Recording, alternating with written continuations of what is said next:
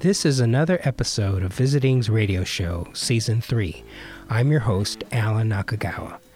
Visiting's radio show focuses on artists who are creating work outside the museum and gallery, such as public engagement, community arts, etc. This episode focuses on a timely project that is happening in the midst of the COVID-19 pandemic. Artists and art professors Ed Giardina and Devin Suno have recently mobilized a network of artists to fabricate and distribute face shields. I wanted to take this opportunity, find out how this came about, and Ed and Devin were kind enough to give me some Zoom time, so I asked them some questions. This interview took place Tuesday, May 12, 2020.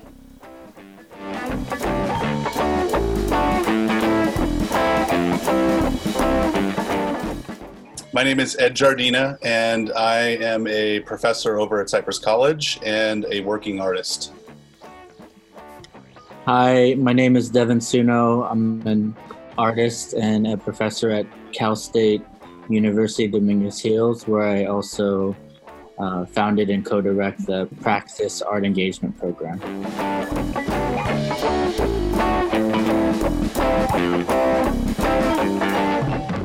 I'll give you the Italian, hands waving version of what I think happened. I don't know what came first or second, so it's not necessarily chronological what I'm about to tell you. Okay. But there was a series of conversations that Devin and I had. I don't know if some of them are texts and some of them are phone conversations, but we communicate a lot together in both kinds of forms. And we'll pick up conversations that start at 11 o'clock at night and then pick up the next day, in the afternoon, that kind of. So, but part of the conversation that set this all up was Rieko, and Rieko being a nurse, and there was some concern that we were having, what are we going to do, and how are we going to get her some stuff? And and as I was making an inventory in my head of all the people in my family and all of my friends that are nurses or work in healthcare, people as close to me as my next door neighbor and as far away as family members that in New York City that are nurses. Could someone please explain who Rieko is? Rieko, Devin's wife. Thank you. So the conversation was around this moment where California had not shut down yet, but there was clearly a sense of urgency in the air, and that we were trying to figure out where can we go get some N95s, where can we, what can we do? And from there, I think that it was an early morning where I had this kind of epiphany for myself, which was, hey, we could, there's these face shields that we could print, and I've got a printer at school, and what if we just could find maybe $1,500 or $2,000, and we can buy a couple more, and we can start printing stuff, and we give them to Rieko and send them to New York or whatever, that kind of a thing. And then I think I texted Devin in the morning, but Devin's not a morning person, so I don't think he responded right away. He didn't respond in Ed time, which is 40 seconds.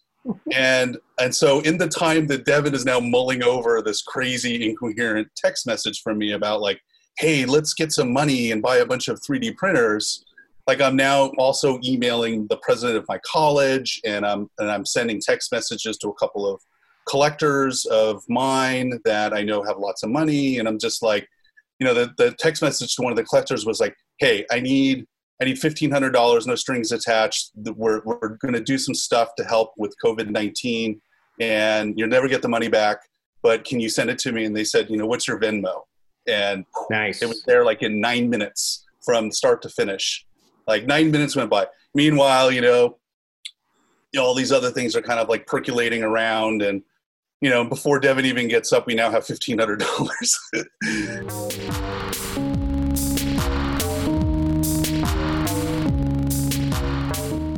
Devin's the one that took it to the next level. I was thinking 5 printers, that's awesome. This is going to solve our problem. But Devin had a much bigger idea. And that's where I love working with Devin. And I also love working this way because it's we don't have a plan. We're just pushing this thing along, and it's presenting itself to us in terms of what it's going to do next. I think that there's maybe a hashtag now that's as far as we'll go. Oh, what's the hashtag? I don't even know. Devin's used it a couple times. So it's hashtag 3D printing something something. I think I put 3D PPE Artist Network. Yeah. But it's like, it's not about like, this is the name of our project. It's like, that just describes what's happening, which is right. the artists working together, right? But Devin? of course, now that's the title of the project. Yeah, that's okay.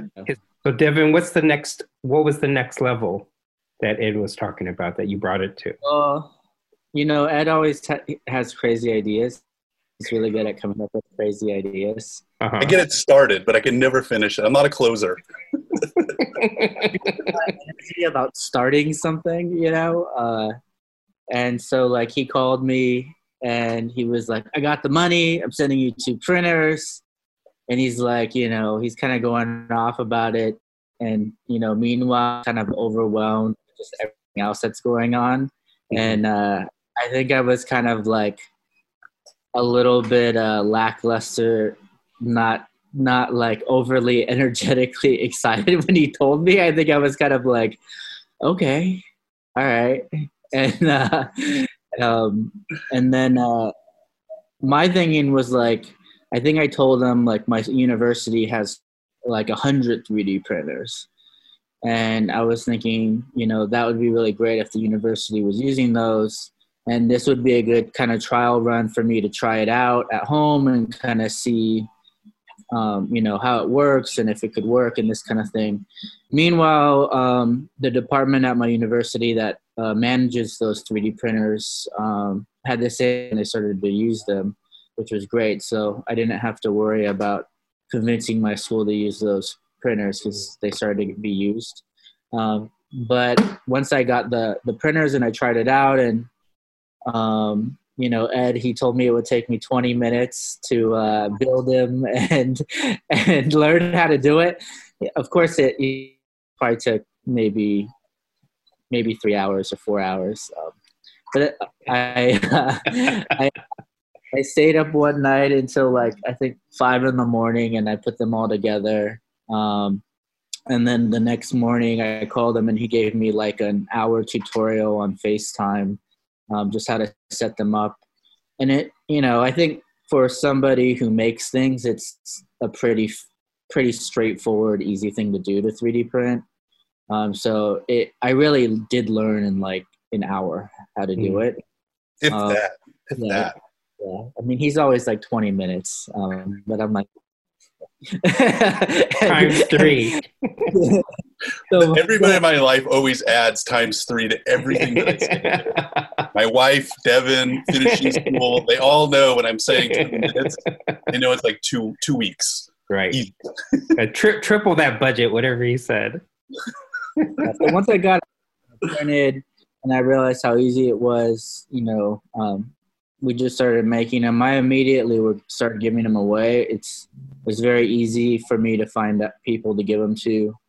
And then Ed told me that a couple of students that we've shared over the years who were community college students at Cypress and then came to Dominguez Hills and who are graduating, they were interested in helping. And he was like, we only need like, maybe $500 or something. So he told me he was going to try to figure out how to get that $500. And I was like, well, post something on Instagram. I'm sure I can get you that $500. So I did like one post on my Instagram about what we were doing and times that by 200, right? in like 48 hours, I had like $10,000 in Ed's Venmo account. Nice. I think he was more terrified than excited to be $10,000 of other people's money who were, excited about the project and willing to support it. But I knew that if I put that up, that we would get more than $500. But I think kind of this idea that Ed had to print them at home and to make it manageable, it makes sense, like it doesn't make sense for Ed and I both to have 20 3D printers in our garage.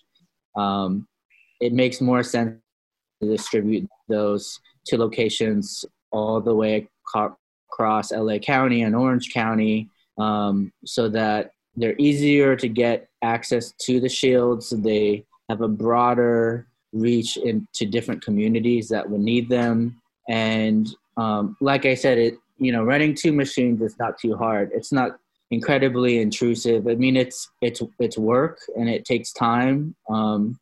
It is a commitment, but it's something you can do while you're teaching on Zoom, taking care of your family, making art, that kind of thing. So that's kind of where the project expanded. I saw this opportunity that we could get them geographically all over the place, especially because our shared students and separate students from both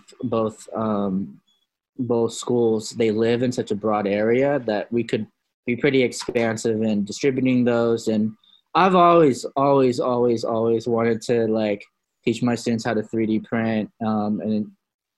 Ed was one of the first teachers that I ever met who even came up with the notion that could be part of a fine art curriculum. Mm-hmm. And so I know my students really wanted to learn it too. So I thought, well, there is no better way to teach young artists how to do something than to actually have them do it for real, for like a real application, So our idea was that we would buy these printers and distribute them. And we told all of our funders when I asked for money in that first post, that I would distribute them to these students and that we would allow the students to keep the printers after the project was done and for their own creative purposes. So I think it's helpful in multiple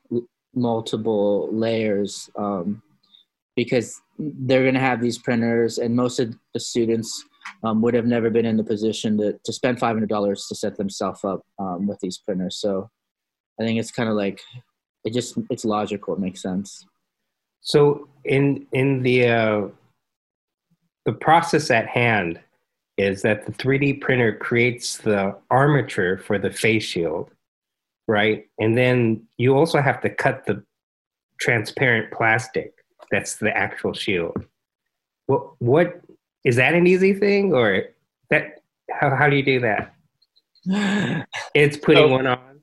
So this particular design that most people are using is designed specifically for an 8.5 by 11 overhead transparency sheet. Oh, okay. So there's 6 prongs off the front that line up perfectly with a 3-hole punch if you punch it, and then flip it and punch it a second time if you get the measurement right. So it's like a punch, flip, punch, and then it just pops right on. So the way we've been doing it is we keep the sheets separate from the armature so that we can be more orderly and tight with the packing. I see. And people can put it together as soon as they get it. And then also too, we don't have all this extra handling of the materials. I mean, one of the concerns, one of us get it, and then who knows how many of these things we've handled. And so we do everything we can to be smart about the handling of them. We make sure that people know it's like these are not sterile. We mark the packages so that people know when they've been handled, so they know the born on date and they know how long it's like that they should wait before they actually maybe engage with them unless they decide to clean them. Mm-hmm. We're trying to figure all that kind of stuff out. But yeah, it's whoever designed this was super smart about making it an accessible kind of process. Right. That boom, boom, and it's done. Wait, can you say that again, Devin? We can't hear you. Oh, yeah. I read on the internet that the 6-hole design that we've been using was originally designed in Sweden.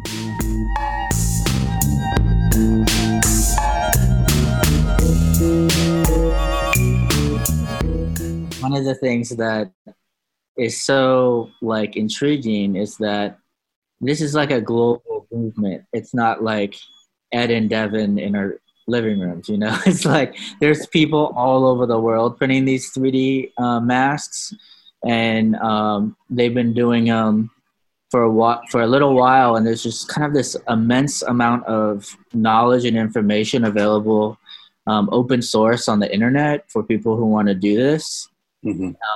And it's just kind of incredible. Like the two designs that I've been doing, one is the 6-hole, but I've also been doing this design too, which has a visor on the top.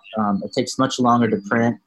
But this actual design has also already gone through clinical trials through the NIH, and it's already certified to use by them in a medical setting. But the ones that we've been doing, the 6-hole ones, people have been using them in New York and all over the world. It's a very common one. Now the design is actually really, really good because it's fast to print, it's cheap to print, and it just works. It's just, you don't have to have a band on the back. It's like one size fits all. It's whoever designed it is like a genius. It's so great.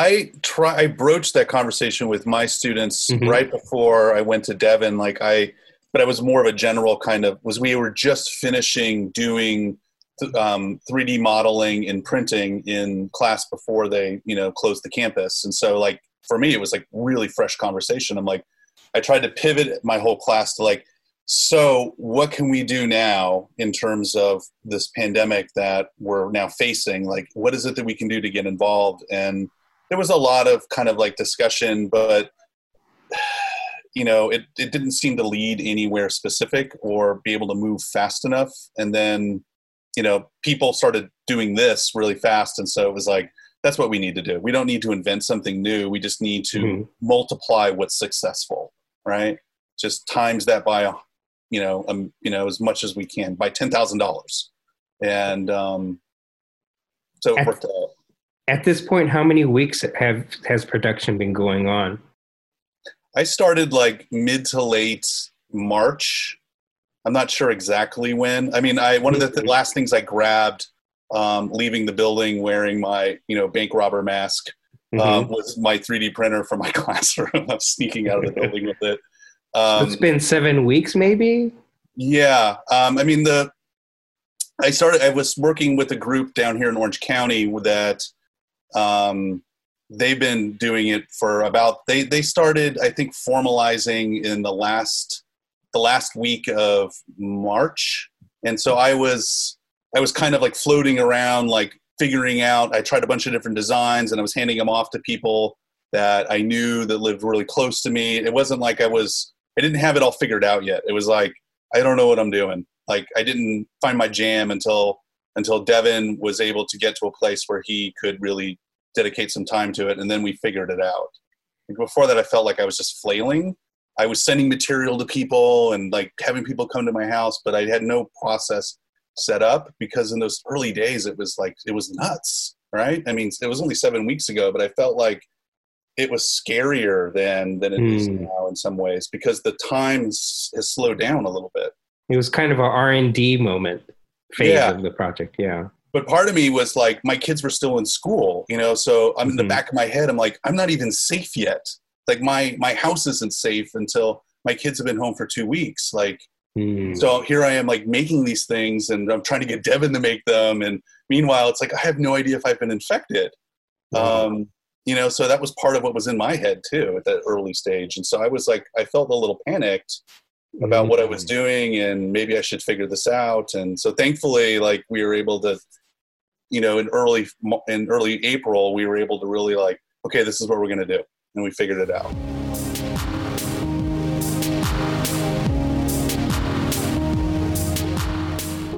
Any idea between the two, entities in a sense, or I guess collectively, how many you guys have produced and distributed at this point? Anybody got a number? It's over 2,000 now, I think. Wow. Yeah, definitely over 2,000. I mean, Ed, he's been printing, like you said, like 6 or 7 weeks, and I think alone he's printed like 1,300 or something. Wow. Like that. I think I'm closing in on 1,000. And when you say you and Ed, you're talking about your network of students as well, right? No, I'm just talking about the two of us. So we've actually, I don't know. I guess the 2,000 is mostly the two of us. Uh-huh. We like the network of the other people. They Right. all received their printers and materials, I would say, and in the last like 2 to 4 days. Oh, okay. We've been working with all of them to get them online, get them set up, get their machines working, and some of them are already producing and handing them out. But we estimate, like, I mean, I would guess by the end of next week, there's no reason why, as a group, we're not making close to 2,000 a week. Wow. Yeah. That's exciting. Yeah. And the open source kind of community as a whole, they've been kind of keeping numbers. There's people keeping stats worldwide. And the last, I think it was 2 days ago, they posted that 7.2 million of these have been made. Wow. This last month. That's amazing. Nuts. Yeah. It's like there's so many like people in the open source community around the world that are just stepping into these huge, gaps in our healthcare systems, Right. Worldwide. I think it has really exposed the inefficiency of the healthcare system and of the federal government and local government to react with a level of responsibility to what's happening.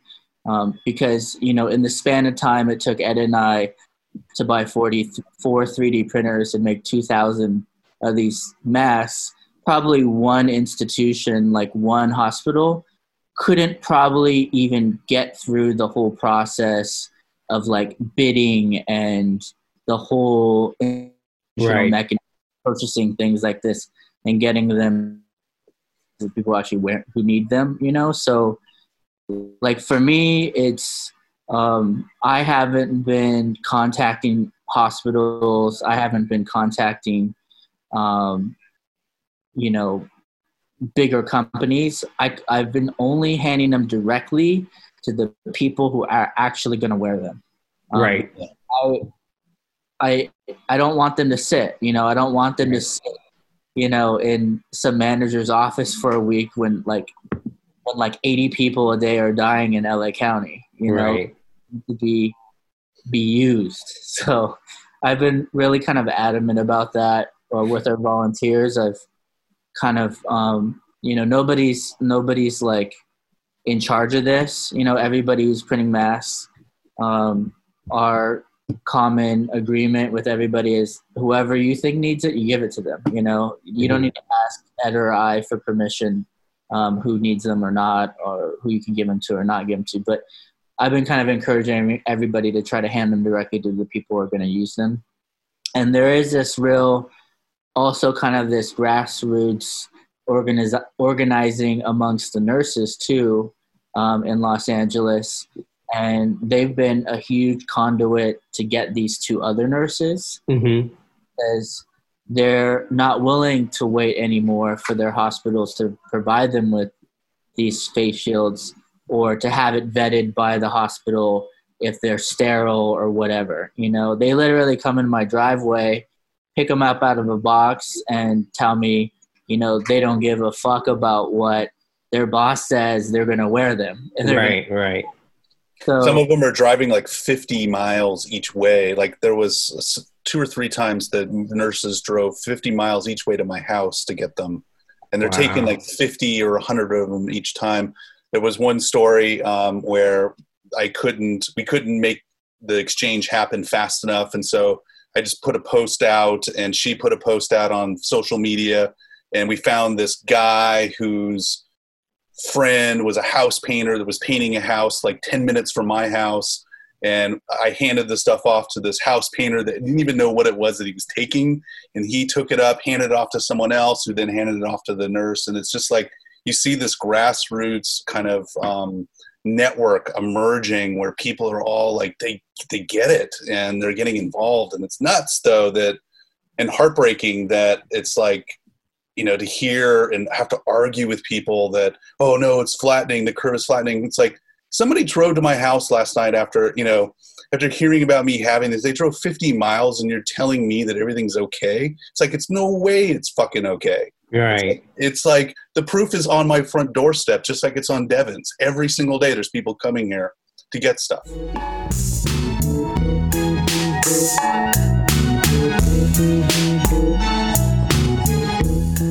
Just in the last couple of days, I did a curbside pickup, a safe curbside pickup at Best Buy, and a guy with no mask stuck his head into my car, and I freaked out. Oh my God. And so much so that I, made a complaint and actually had a long conversation with the manager of the store and offered to print these face shields for his entire staff. Wow. Best Buy. And you would think, oh, wow, yeah, they would say yes, but I could hear the hesitation in his voice, and I asked him what Nobody wants to accept the reality. It's like policy on wearing face shields. And I tried to give them to a manager at Lowe's a couple of days ago, and they refused them. Wow. Employees are clearly scared, so I think culturally there needs to be a shift on, what's acceptable in these kind of retail settings.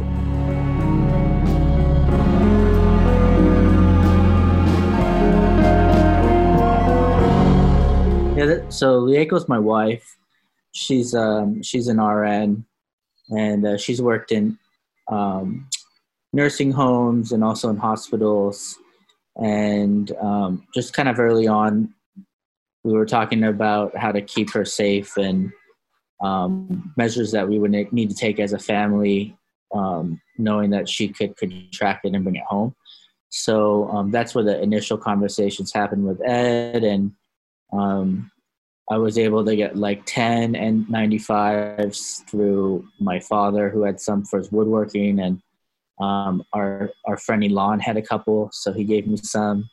But she's been wearing the face shield, and she's distributed them at her hospital, and every nurse who gets them is so grateful, so we're just going to keep going with it. And it's a scary time, but it's the protocols in the hospitals are starting to get better finally. That first couple of weeks was incredibly scary. They wouldn't even give people a surgical mask. They were so scared to run out, which wow. Oh, yeah.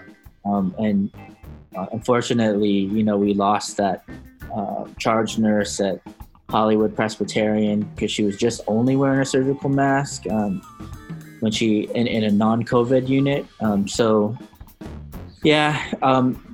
I think a lot of good things are happening with us handing them out. But I think, one of the things, a union representative actually called me and asked me to use the precedent of us donating them to kind of pressure the hospital to purchase more. So. Yeah.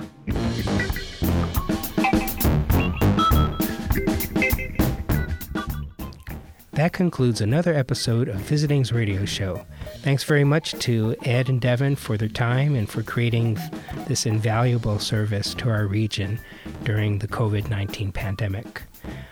Past episodes are available on SoundCloud and iTunes. This is Alan Nakagawa from my living room in Koreatown saying thank you for listening to Visiting's radio show.